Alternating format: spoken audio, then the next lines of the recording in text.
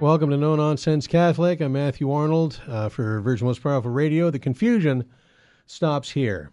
Last Sunday, I attended Mass in the ordinary form, which is unusual for me, but it was my number 3 son's confirmation Mass, and unfortunately our diocese does not offer confirmation in the old rite. But it was a happy coincidence that his confirmation should fall on the Sunday when, in the ordinary form, we read the Gospel from Matthew 16, where Jesus makes Peter the first pope. So later on in the program, we're going to look at how Matthew 16 relates to confirmation and the importance of the sacramental life. But first, last week we talked about the life and many outstanding accomplishments of the great Saint Bernard of Clairvaux, known as the Doctor Mellifluous and the last of the Fathers. Bernard was, and I say this without fear of contradiction, the 12th century's man of the century. He was a papal advisor, defender of the faith, healer of schism, monastic reformer, virtually invented the institution of Christian chivalry. He was an unparalleled scripture scholar, theologian, a powerful and persuasive and astonishingly eloquent preacher. And any one of these accomplishments would have been enough to distinguish the man. But St. Bernard was all of this and more. And his life in the church was more active than we can even imagine, and in his efforts achieved far-reaching results. But he couldn't have done it without the many hours of contemplation that brought him strength and heavenly direction. St. Bernard himself put it this way. He said, "Action and contemplation are very close companions. They live together in one house on equal terms. Martha and Mary are sisters." His life was particularly characterized by a deep devotion to the Blessed Virgin Mary, and his sermons and books and prayers and hymns on the Blessed Virgin Mary remain to this day the gold standard of Marian theology. But as promised, I want to turn this week to one of Bernard's most important challenges, which was his long-running debate with the scholastic theologian Peter Abelard. And we're not really going to talk about the meat of their debate, but really more the importance of theological debate and the different approaches. And I'm going to be leaning very heavily on Pope Emeritus Benedict XVI's catechesis from 2009, and I have links up in the show notes so that you can check it out for yourself. Also, I would recommend looking at his Wednesday audiences back from 2009. He did a whole series, Pope Benedict, on medieval saints and theologians, and the immense debt that we owe to the theology and the sanctity of these men and women from the age of faith. And really, I think of that, and I see what's going on in the church, and I always think of the words of the prophet, "My people perish for lack of knowledge." And that catechesis from Benedict XVI is real meat and potatoes, and so I recommend it highly. Anyway, back to the topic, and backing up a little bit, there was a variety of factors that allowed for the flourishing of theology in the 12th century. And that flourishing really prepared the soil for the great accomplishments of the 13th century, which honest historians still refer to as the greatest century, not only in terms of intellectual or technical advancement, but social advancement. This was the century of the hospital and the university and the birth of the scientific method and the Gothic cathedral and Francis of Assisi and Dominic and the Rosary and Thomas Aquinas and the Summa Theologia.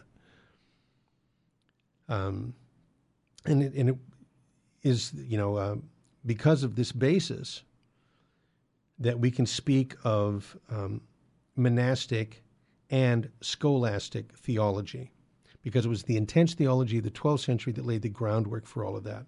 And it happened in 2 spheres, the monasteries and the schools, the scholae, which were typically attached to the great cathedrals in the big urban centers. Now, according to Pope Benedict XVI, and I'm quoting now, the representatives of monastic theology were monks, usually abbots, endowed with wisdom and evangelical zeal, dedicated essentially to inspiring and nourishing God's loving design. The representatives of scholastic theology were cultured men, passionate about research They were magistri, that is to say teachers or masters, anxious to show the reasonableness and soundness of the mysteries of God and man, believed with faith, of course, but also understood by reason. Their different ends explained the differences in their method. Monastic theology, the theology of St. Bernard of Clairvaux or St. Bonaventure, was primarily biblical theology. So for the monastics, the Bible was interpreted allegorically in order to discover on every single page of both the Old and the New Testaments what it says about Christ and the work of salvation. And Bernard was the great exemplar of this monastic theology. He was a contemplative. You remember last week he said that all of his knowledge of theology, what he called the science of the Scriptures, he learned in the woods and the fields. The oaks and the beeches were my only masters, he said. So for Bernard, theology flows from solitude and has as its goal a ever more intimate and ever deepening personal relationship with Christ through Lectio Divina, through contemplative prayer empowered by the Holy Spirit, rather than from the changing of opinions of human teachers. St. Bernard put it this way. He said, "The man who is wise will seek to live his life more like a reservoir than a canal. The canal simultaneously pours out what it receives. The reservoir retains the water until it is filled, then overflows without loss to itself. Today there are many in the church who act like canals. The reservoirs are far too rare. You must learn to await this fullness before pouring out your gifts." So the canal is like the scholastic who receives teaching from others and then passes it on while receiving at the same time more new teaching and then passing that on and so on and so on, like water flowing through a canal. While a monastic fills himself with God's truth and then gives to others what overflows while he remains full. And Bernard said you should learn to await this fullness before pouring out your gifts. Is it any wonder that I love this guy? Now, these two approaches, I'm a convert myself, and I teach RCIA, so I help, assist other people in their conversion to Catholicism. And these two approaches, like I say, have a tendency to experience this in the process of conversion, because we start by seeking to understand in order to believe. But then when you come across these deeper mysteries, you realize you have to believe in order to understand. So theology for Bernard of Clairvaux has one purpose: to encourage the intense and profound and personal experience of God. Theology is therefore an aid to loving the Lord ever more, ever better. For Bernard, theology must be nourished by contemplative prayer. In other words, the effective union of the mind and heart with God. It's what St. Bernard called spiritual nuptials, where the soul is the bride and Christ is the bridegroom. Like that kind of intimate relationship. Now, on the other side, you have Peter Abelard, the famous scholastic, the talented, dazzling intellectual, who concerned himself first with philosophy and then applied that philosophy to the theology which he taught in Paris, which was the most cultured city of the time. He was immensely popular, and he drew huge crowds of students to his lectures. Now, in contrast to the contemplative Bernard, who desired nothing more than to return to the hidden life of the monastery, Abelard had a restless personality, and he liked the limelight. He challenged his teachers. He had a notorious affair with a prominent woman named Heloise, which produced an illegitimate son. He often argued with his theological colleagues and insisted upon this superiority of his theories, even though they were kind of condemned again and again by the church.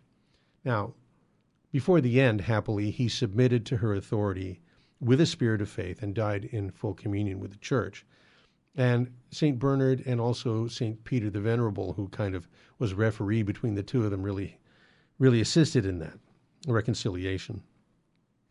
And because Bernard was instrumental in the church's condemnation of certain of the teachings of Abelard, and mostly what Bernard contested was the overly intellectualistic method of Abelard. He would treat truths of the faith like mere opinions, as though they were detached from the revelation of God. And this fear was not unfounded. For example, an excessive use of philosophy dangerously weakened Abelard's Trinitarian teaching. And in the moral field, he sometimes was ambiguous. For example, he insisted that the intention of the subject is the sole source for defining the good or evil of a moral act, ignoring the objective value of the actions. That's situational ethics.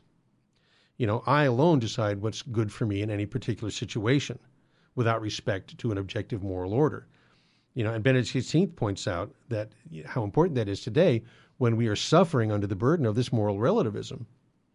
But at the same time, though, he says that for all his faults, Abelard had great merits, and that his contributions to the development of scholastic theology would bear better fruit in the following century. But in contrast, Pope Benedict said that St. Bernard's concern for our intimate participation in God's love in Christ brought no new guidelines to the scientific study of theology. However, in a more decisive manner than ever, the abbot of Clairvaux embodies the theologian, the contemplative, and the mystic. In the face of the complex dialectical reasoning of his time, Bernard insists that Jesus alone is honey in the mouth, song to the ear, jubilation in the heart. That's where his title, Doctrine Mellifluous, stems precisely from this, that the praise of Christ flowed like honey from his mouth. And that, dear brother and sisters, is true of every Christian, that the most important thing is a personal and profound experience of Jesus Christ. And that's no nonsense. Back with more right after this. Stay with us.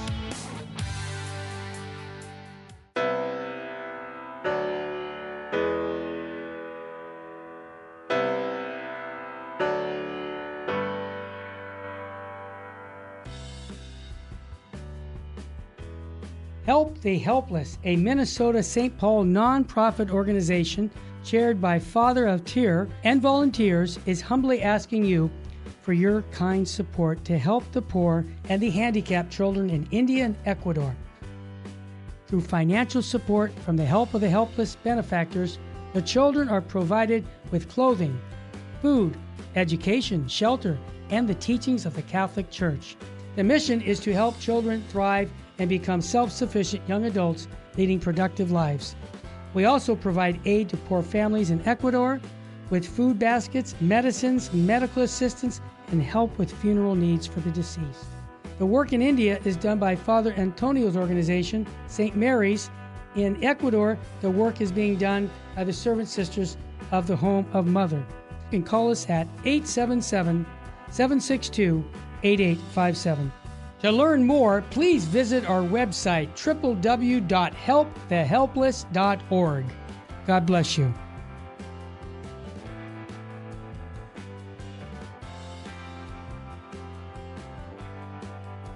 Join VMPR live on YouTube September 12th, 2020 for our latest free conference, The Ultimate Challenge. This exclusive virtual event will feature a brand new talk from Jesse Romero, How Apologetics Brought Me Back to Faith, plus never-before-broadcast video presentations from Dr. Scott Hahn, Father Mitch Pacwa, and the late, great Father Benedict Groeschel.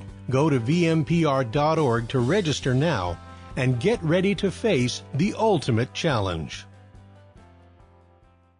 This is Terry Barber. I want to thank you for your support here at Virgin Most Powerful Radio. Here's an easy way to do it. If you're going to sell or buy a house, call Real Estate for Life, 877-543-3871, because they're going to get you a Christ-centered agent to purchase your home or to sell your home. And at the close of escrow, a portion of his commission goes right back to Virgin Most Powerful Radio. Call 877-543-3871. Thank you so much for your support.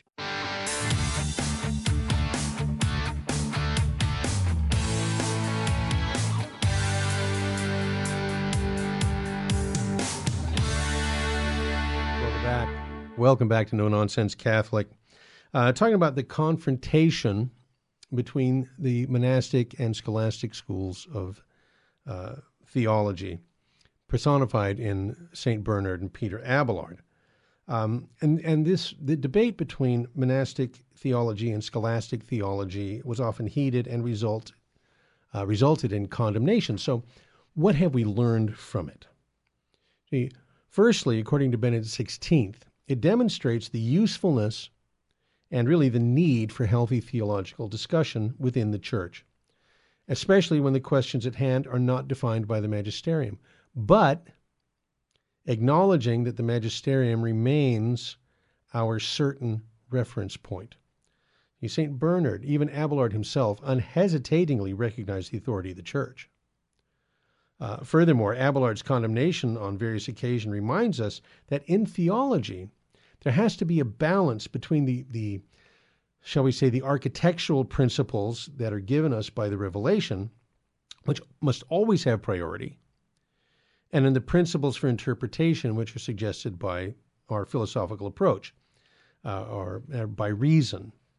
And Benedict points out that that has a important but exclusively practical role. That's why I say you have to believe in order to understand. You don't do Catholic theology. You don't start from zero. You start with the deposit of faith and go from there. Because when this balance between the architecture and the instruments of interpretation is lacking, theological reflection risks going off the rails. And then it's the duty of the magisterium, in the words of Benedict XVI, quote, to exercise that necessary service to the truth which belongs to it, unquote, which is a nice way of saying to anathematize the heresy. And it's well to remember that the reason that Bernard took sides against Abelard in the first place, and ultimately called for the intervention of the magisterium regarding his teaching, it was his concern to defend the simple believer from confusion and from being misled by, personal opinions or these novel theological arguments that might endanger his faith. Pope Benedict also pointed out that the theological confrontation between Bernard and Abelard ended with their complete reconciliation. And it was, like I say, it was brokered by Peter the Venerable, who was the abbot of Cluny. But Abelard showed real humility in admitting his errors, and St. Bernard showed great charity and patience. And in the process, they both upheld the most important value in a theological controversy, which is to preserve the Church's faith on the one hand, and to seek in charity the triumph of the truth. Pope Benedict said this should be the attitude with which we confront one another in the Church today, to have as our goal the constant quest for truth. And once again, according to our Pope Emeritus, he said, in echoing the invitation of the first letter of Peter, scholastic theology stimulates us to be ever ready to account for the hope that is in us. It reminds us that a natural friendship exists between faith and reason, founded in the order of creation itself. In his encyclical Fides et Ratio, that is, Faith and Reason, St. John Paul II wrote, faith and reason are like two wings on which the human spirit rises to the contemplation of the truth. Faith is open to the effort of understanding by reason, and reason, in turn, recognizes that faith impels her towards vaster and loftier horizons, which is the eternal lesson of monastic theology. Let's see here. In the end, it emerges that St. Bernard's teaching are characteristic of a person who is in love with Jesus Christ and his Blessed Mother. And I would say that that is why his writings continue to provide a valuable motivation, not just to theologians, but to rank-and-file Catholics, believers like you and me. There are always those who claim that they've solved the fundamental questions about God and humanity and the world with the power of reason alone. Whereas St. Bernard, solidly founded on the Bible and the Fathers of the Church, reminds us that without a profound faith in God, nourished by prayer and contemplation, that is, this intimate relation with the Lord, then our reflections on the divine mysteries risk becoming just an empty intellectual exercise. Theology refers us back to the knowledge of the saints, to their intuition of the mysteries of the living God, and to their wisdom, which is a gift of the Holy Spirit, and which becomes a reference point for theological thought. We stand on the shoulders of giants. And so together with St. Bernard of Clairvaux, we must recognize that man seeks God better and finds him more easily in prayer than in discussion. And that's no nonsense. Okay, I mentioned that I went to the Novus Ordo this Sunday. It was my son's confirmation, my number 3 son. And it is, as always, inspiring to see that even in the midst of all that's going on, that everything that's going on in the church and the world, we have these young people receiving the grace to become soldiers of Christ. We are blessed that our parish is administered by an order of religious priests. And the one, bright spot in the midst of all this corona lockdown nonsense is the fact that the priests are saying Mass in a very sober, the Norbertines say Mass in a more sober and reverent way anyway. Just typically. But it's nice to have Mass in the ordinary form without an army of lay people trooping in and out of the sanctuary. Without all the lay ministers, the lectors and the extraordinary ministers of Holy Communion and the cantors and all of that, just to have the priest there doing what the priest does is, and doing it well and reverently. But it is, like I said, it's beautiful to see these young people embracing this sacrament and all that it entails. And not the least because since the 1960s, millions of people have abandoned the faith. And that's not just a faithless multitude, like I've often said. These are people you know. These are friends you grew up with, members of your own family. Some of them become Protestants or evangelicals. Some of them join non-Christian religions, embrace, New Age spirituality. Some become agnostics or even atheists. In fact, that's the fastest growing sector right now. But they've all got one thing in common. If you ask them, why did you leave the church? And they're going to give you a reason. The church is too old-fashioned. The church is intolerant. The church isn't biblical. Mass is boring. Religious people are hypocrites. The church is hung up on sex. Religion is a crutch. I can worship God in my own way, etc., etc.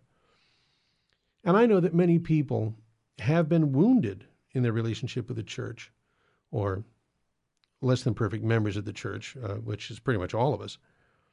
But whatever reason, serious or shallow, people who have left the church can typically tell you why they left.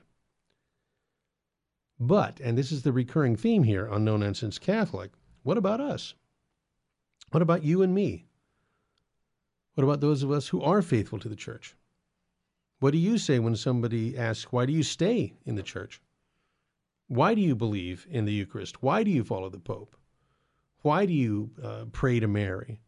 Why are you Catholic? In the Bible, and Benedict XVI alluded to this talking about scholastic theology, St. Peter writes in 1 Peter 3:15, always be ready to give an explanation to anyone who asks you for a reason for your hope. Because if you don't have a reason for what you believe, then you run your risk of losing your faith when it's challenged, just like millions before you. So our greatest defense, yours and mine and those young confirmandi, the answer to why you are Catholic, really, I think, is the sacramental life.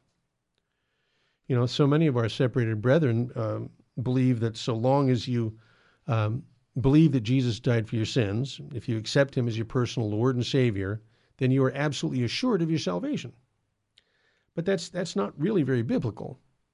Yeah, you need a personal relationship with Christ, just like St. Bernard.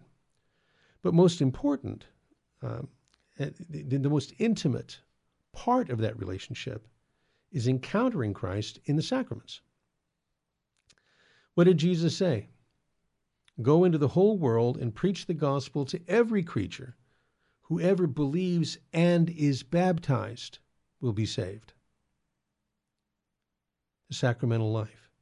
Belief and baptism go together. Jesus says, I am the living bread come down from heaven.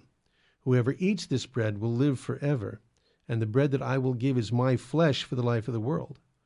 Amen, amen, I say to you, unless you eat my flesh and drink my blood, you have no life in you. And he's talking about eternal life. So once again, according to Jesus, salvation and communion, receiving the Eucharist and achieving eternal life go together. and so it is with the other sacraments. The saving work of Jesus Christ didn't end in the first century when he ascended into heaven.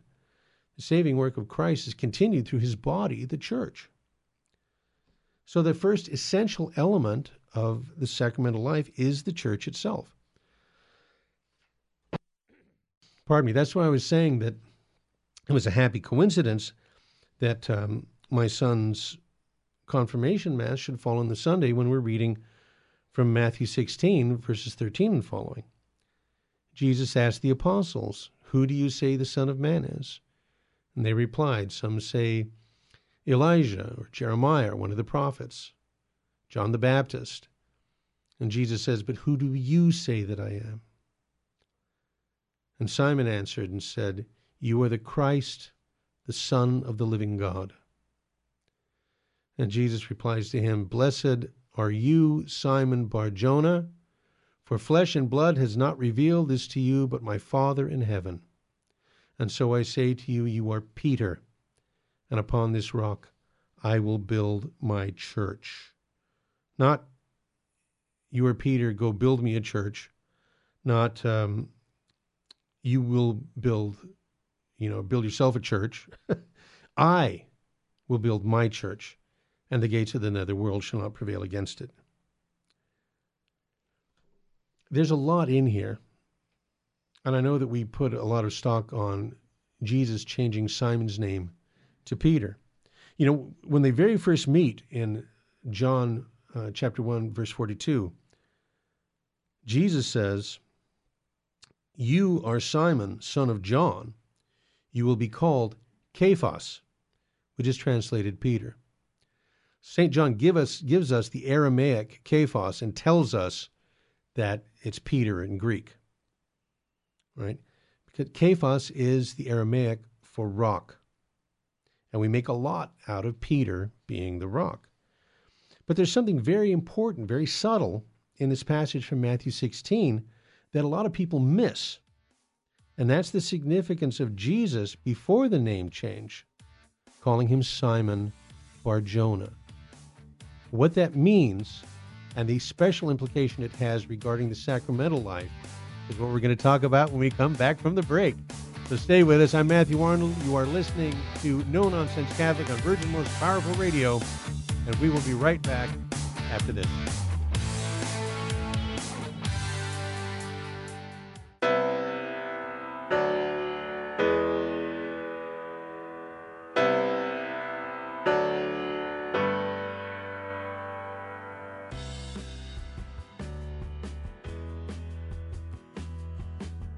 Hi, this is Jesse Romero from the Terry and Jesse Show, also from Jesus 911. Let's face it, we all need to use the internet, but we need screen accountability. Why? Pornography is a huge problem, especially on the internet. And every time we tap into the internet, we get bombarded with images and temptations that degrade our humanity. So we need Covenant Eyes to block these pornographic sites and advertisements from infiltrating our lives. Covenant Eyes helps us take custody of our eyes and custody of our intellect. So I recommend you go to covenanteyes.com and type in the promo code VMPR to support the network. Protect yourself and your family from the imminent threats on the internet. www.covenanteyes.com, code VMPR, live porn free. Thank you for listening to Virgin Most Powerful Radio. Thank you. God bless you. Keep the faith.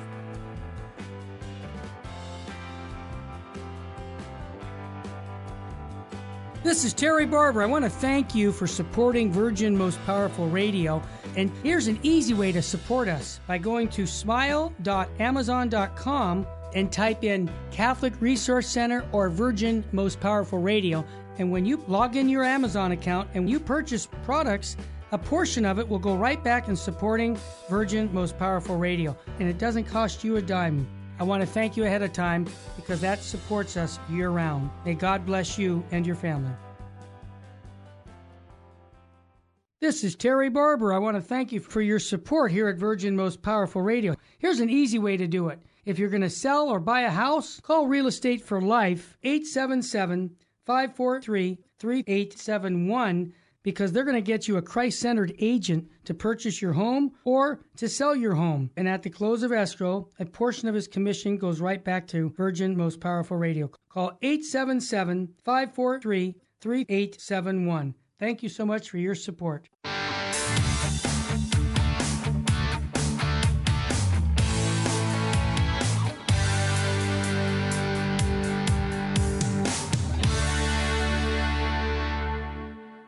Welcome back, No Nonsense Catholic, your home for Keep It Simple Catholicism. Before the break, talking about Matthew 16, where Jesus says to Simon, "Blessed are you, Simon Bar-Jonah, for flesh and blood has not revealed this to you, but my Father in heaven." Now, since, as we just saw, Simon Peter's father, his name is John. So why does Jesus call him son of Jonah, Bar-Jonah? He's speaking symbolically. And just like John, who retained the Aramaic word Kephas, Matthew, in his gospel, is careful to retain the Aramaic words Simon Bar-Jonah, because Jonah means dove in Aramaic. So Simon says to Jesus, "You are Christ, the Son of God." And Jesus says to Simon, literally, "You are Rock, son of the dove." And he's pointing to the relationship between Peter and the Holy Spirit. It is the same Spirit that confirmed Jesus' sonship in the form of a dove at his baptism, and now inspires Peter's confession of faith. And just as the Father's voice was heard at the baptism with the appearance of the dove, so with Peter, Jesus says, "You're the son of the dove, because flesh and blood has not revealed this to you, but the Father in heaven." So Simon, son of the dove, and his successors, the popes, have a special relationship with the Holy Spirit. And just look at the scriptures. St. Peter says in 2 Peter 1:20, "Know this first of all, there is no prophecy of Scripture that is a matter of personal interpretation. For no prophecy ever came through human will, but rather men moved by the Holy Spirit spoke under the influence of God." The Holy Spirit speaks through the prophets. But who decides which are the true prophets and which are the false prophets? Simon, son of the dove. Simon with the rock-like faith in Christ given by the Father in heaven. Simon called Peter. He and his successors will have that unerring, infallible voice of the true shepherd.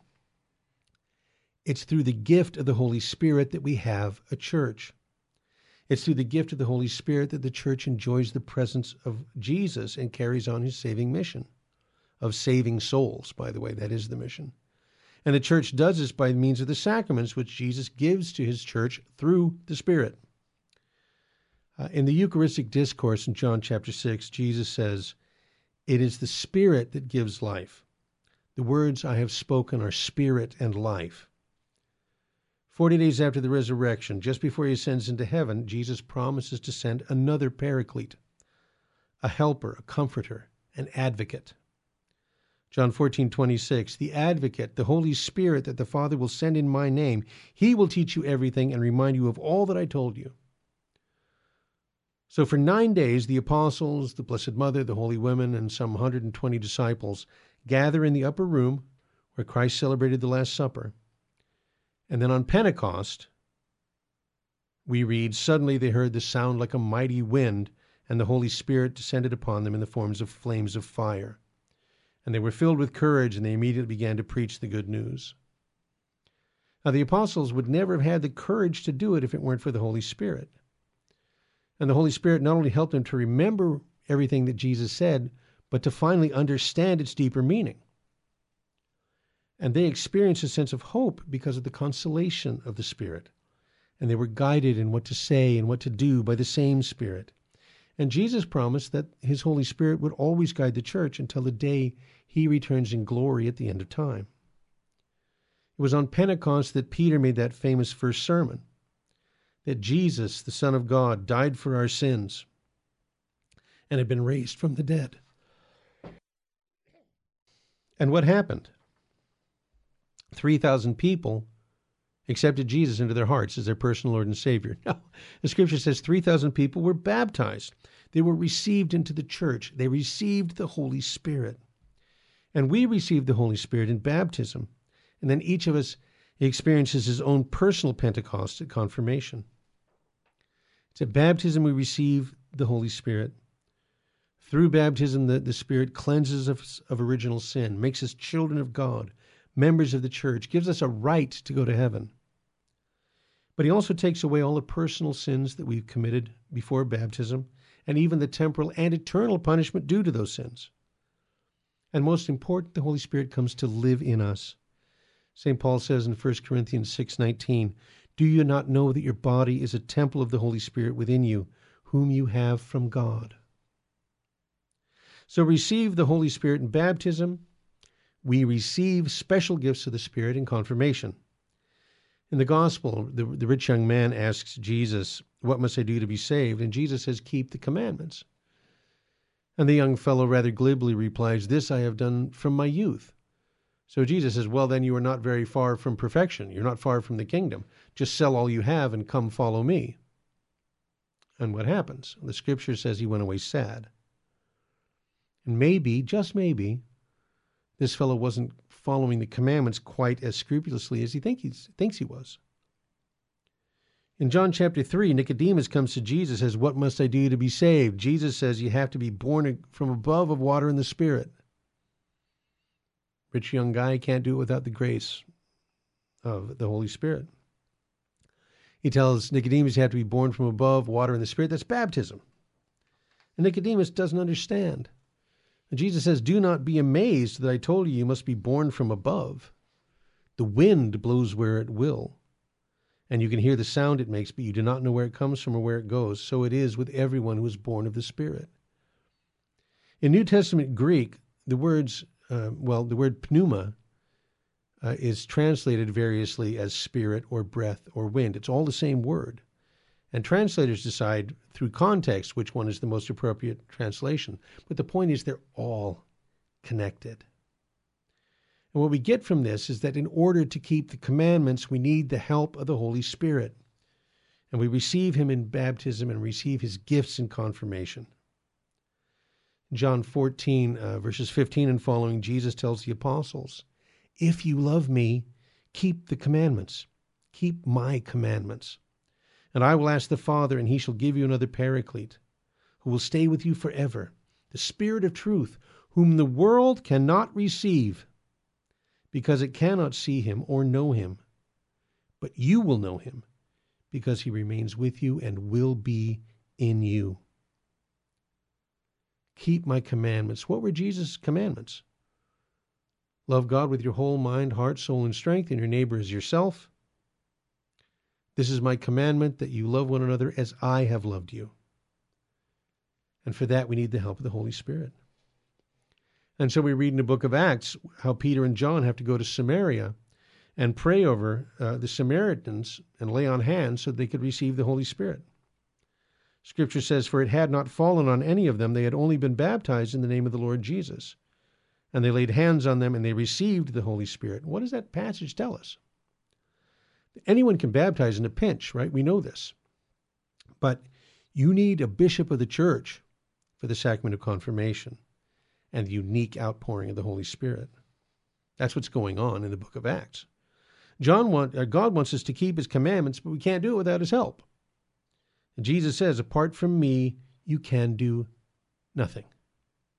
And so Jesus and the Father send the Holy Spirit to give us the help we need through the 7 gifts of the Spirit. And it's interesting to note that the gifts of the Spirit, what we typically think of as the gifts of the Holy Spirit that are received in confirmation, are enumerated by the prophet Isaiah in the Old Testament. In Isaiah chapter 11, right? Even though the revelation of the Holy Trinity is only made explicit in the New Testament, it's only made clear in the teaching of Jesus, this is one of the many places of the Old Testament where we get a glimpse of the reality of the 3 persons in God. And that shows you, going back to what we were talking about earlier in the show, it goes the importance of the spiritual sense of Scripture, the allegorical sense that St. Bernard employed. and why that's necessary. Now, the gifts of the Spirit of God rented lips. Let me back up here. The gifts of the Spirit of God enumerated by the prophet are knowledge, understanding, wisdom, counsel, fortitude, piety, and fear of the Lord. And all of those gifts build upon one another to help us live the sacramental life. So knowledge, right? The meaning and purpose of life, know, love, and serve God. It begins with knowledge. But then we need understanding to comprehend and appreciate that knowledge. And then in order to apply that knowledge, that understanding to our lives requires wisdom. And then we need counsel to help us discern the best way to do it, to apply that knowledge, to do the right thing. But of course, many times it's difficult to do the right thing, so we have the gift of fortitude to give us the courage to do what we know to be the best thing. And it's consistently doing the right thing that leads to the gift of piety, which is the gift of loving God above all else, which is to fill the great commandment of Jesus and to understand the words of the apostle when he says we must serve God rather than men. And finally, fear of the Lord, which is most often today they refer to fear of the Lord as awe or respect, right? The understanding the relationship between God and man. In justice, it means to give God his due. And I would maintain that in the Old Testament, fear of the Lord primarily refers to right worship. The Old Testament animal sacrifices, that was only, again, a typological, an allegorical foreshadowing of the great act of worship where we today offer to God the only truly acceptable sacrifice, which is the sacrifice of the cross, which is made present sacramentally at the Holy Mass, which leads us to the Holy Eucharist, which is the very heart of the sacramental life.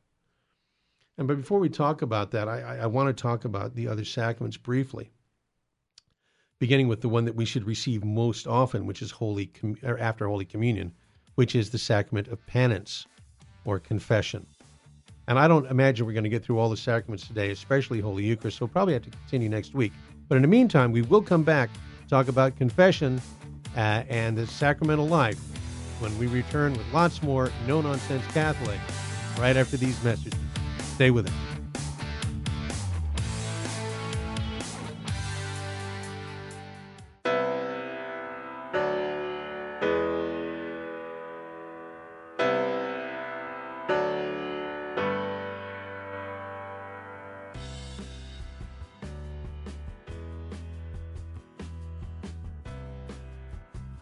We got Ernesto from Long Beach. I just wanted to comment, and I just wanted to thank you guys. And I kind of wanted to encourage people that are listening, maybe that are not donating, because honestly, I got to be honest. I used to think you guys were a little too over the top. Yeah. That's right. If God gave us a lot, and I have the blessing of listening to all this, I just want to call all the people. I got 5 kids, and I don't make a lot of money, and I'm still donating to you guys. God bless you, brother. You're amazing. We have to do this. We have to do the extra. And it's not even the extra. People see it like it's extra. Kneeling for communion, saying your rosary, saying the Divine Mercy Chaplet. It is not extra. It's what the church tells us to do. Amen. You're a good man, brother.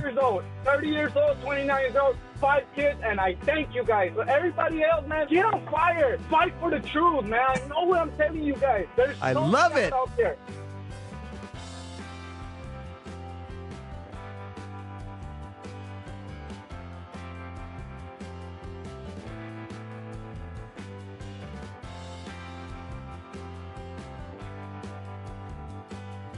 Psalm 119 says, "Your word is a lamp for my feet and a light to my path."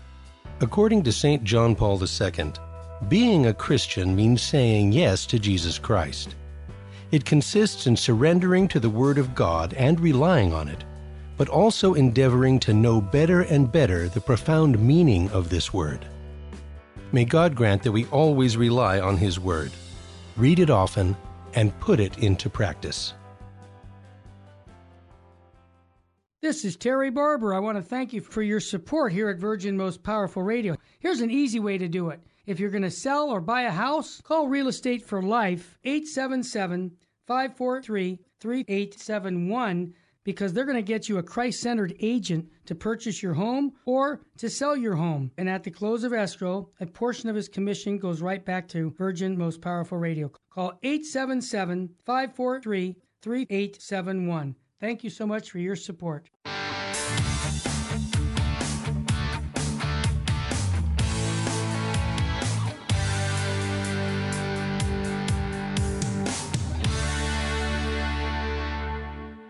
Okay, welcome back to No Nonsense Catholic, talking about the sacraments and the sacramental life as the key to remaining in the church, that deep understanding. And we were talking about the sacrament of penance and how that is the one sacrament that we receive most often, probably after Holy Communion. Confessions is connected to the Eucharist through the sacrament of holy orders. Jesus instituted the priesthood of the Last Supper when he told the apostles, do this for a commemoration of me. But it wasn't until after the resurrection that he imparted the fullness of holy orders. You know, at RCIA, I will ask the Catholics there who are coming in for their confirmation, I'll say, when did the Holy Spirit first come to the church? And the knee-jerk response is Pentecost. But really, it was Easter. Jesus appeared in the upper room and said to the apostles, as the Father has sent me, so I sent you. And he breathed on them and said, receive the Holy Spirit. Whose sins you forgive, they are forgiven them. He gave them that power to bind and loose, to forgive sins. These are the two great powers of the priesthood, to change bread and wine into the body and blood of Christ and to forgive sins in his name. So the Spirit comes upon the apostles in a special way on Easter, and then 50 days later, the Spirit descends upon the whole church. And it's appropriate that it happens that way chronologically, because as we've already noted, confirmation requires holy orders. It must be conferred by a bishop or by a priest deputed by a bishop, given the faculty. And that faculty only lasts for the one confirmation. You know, confession also requires holy orders. You can confess to me if you want, by the way, and I'll be happy to forgive you. But if you want absolution, you need to go to see a priest, likewise with the Holy Eucharist. And only a priest can offer the sacrament of the anointing of the sick. And you'll find that, you don't have time to read it, but James chapter 5, verses 14 and following, right there in the very pages of the Holy Bible, are the 5 distinct elements of the sacrament of the anointing of the sick. You have the presbyter, right, the priest, prayer, anointing, confession, and the Eucharist. So the Church says anointing of the sick gives health and strength to the soul and sometimes the body of the very sick or old or those in danger of death. Now, in the Gospel of Mark, chapter 16, verse 18, Jesus says one of the signs that will accompany his followers is they will lay hands on the sick and they will recover. So why is it that the sacrament gives health and strength only sometimes to the body? Well, I think about Jesus and the paralyzed man. After, the 4 friends bring the man who's paralyzed in his arms and legs to Jesus, and he's so moved by their faith that he forgives his sins. And then the Pharisees kind of get upset. It's like, who does this guy think he is? Only God can forgive sins. And Jesus says, what's more difficult, to say to this man, your sins are forgiven, or to tell a paraplegic to get up and pick up your mat and go home? But of course, that's precisely what Jesus did. He restored both the man's spiritual and physical health, but he clearly shows which is the more important. The healing of the body was only to prove the more important healing of the soul. So the anointing of the sick gives strength to the soul, health and strength to the soul, and sometimes to the body. And the last sacrament we're going to talk about before we get to the Eucharist, which we'll talk about next week, I think, is holy matrimony. Marriage was instituted by God in paradise.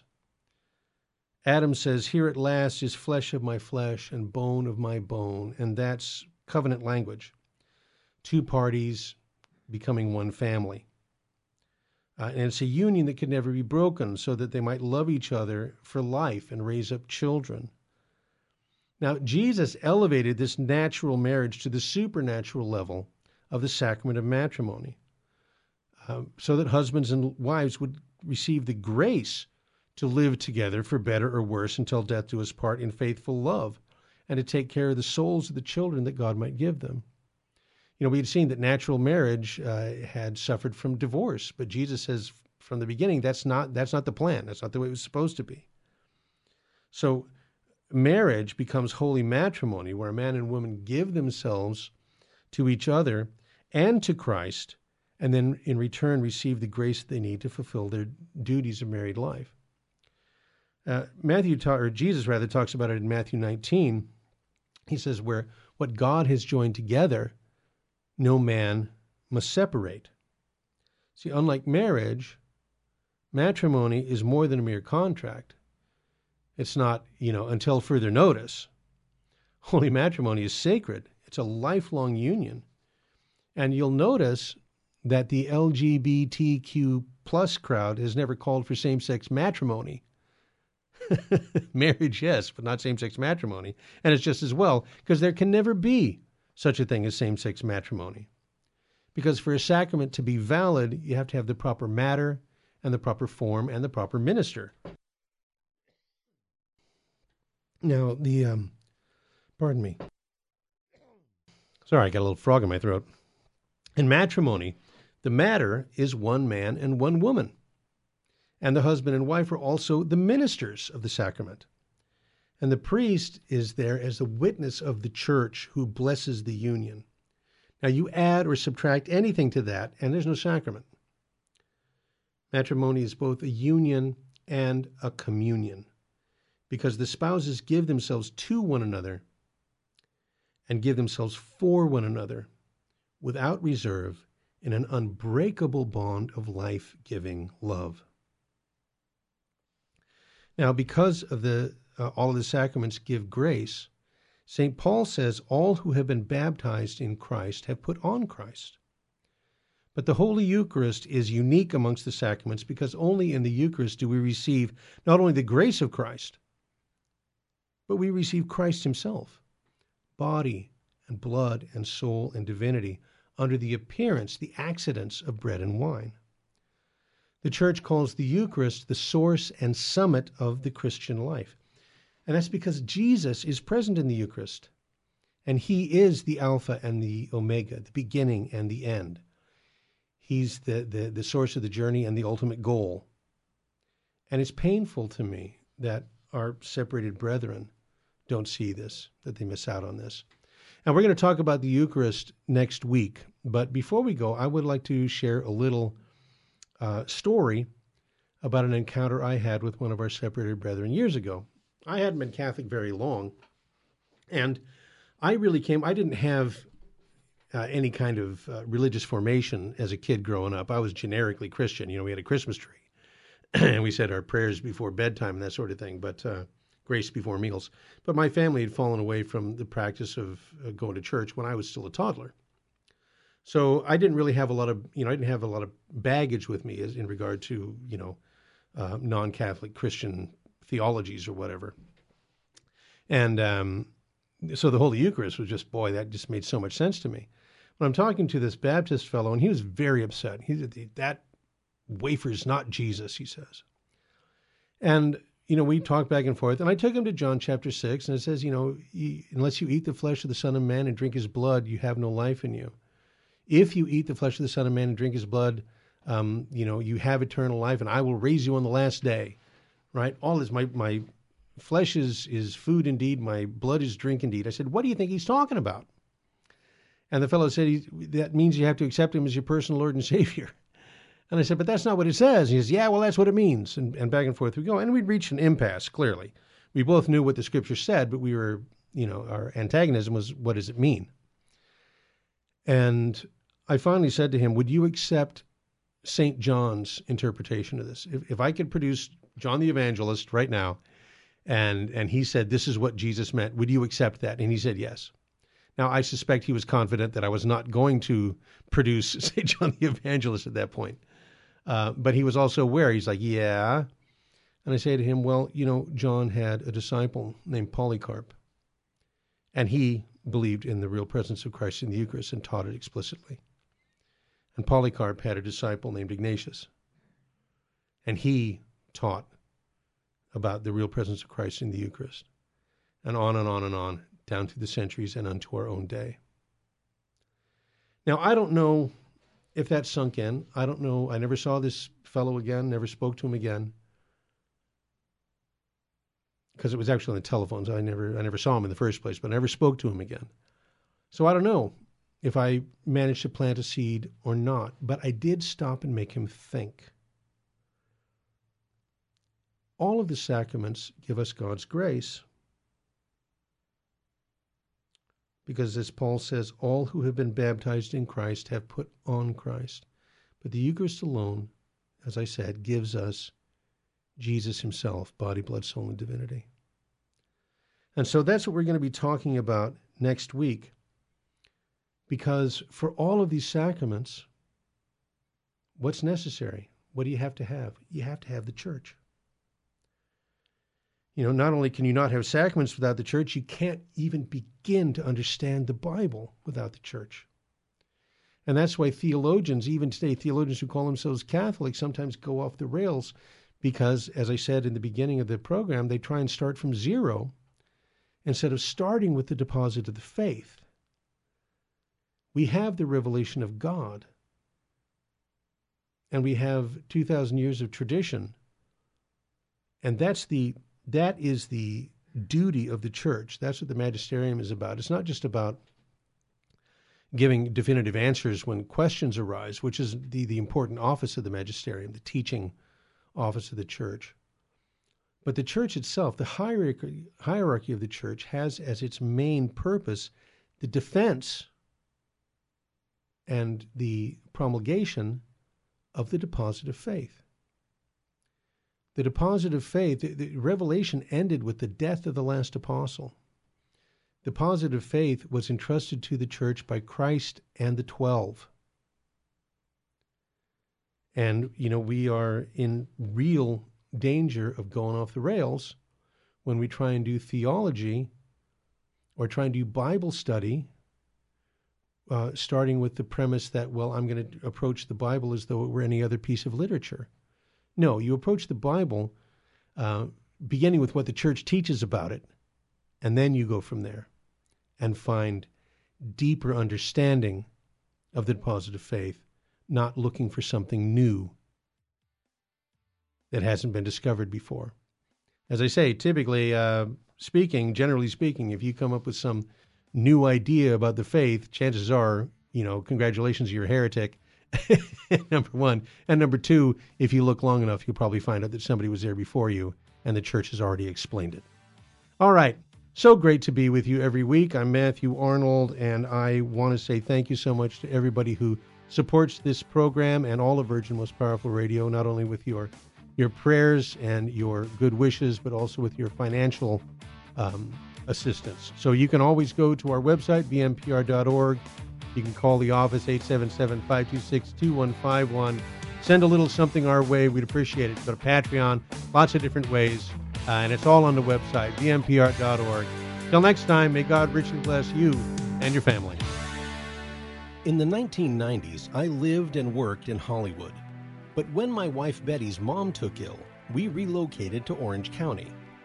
And it was during this time in our lives that I converted to Catholicism. Once my eyes were opened to the truth, I couldn't learn enough about the faith. But I had less free time than ever, especially with a long commute. That's when I discovered the real value of Catholic audio. Listening to cassette tapes transformed my daily commute into a miniature retreat. And that's the beauty of Virgin Most Powerful Radio today. Since the podcasts are archived, you can listen anytime on our smartphone app. I know how listening to Catholic audio can bring you closer to Christ and His Church. So I encourage you to visit the App Store or go to vmpr.org and download the app today. It just might change your life. I'm Matthew Arnold for Virgin Most Powerful Radio. Virgin Most Powerful Radio, sharing the gospel with clarity and charity.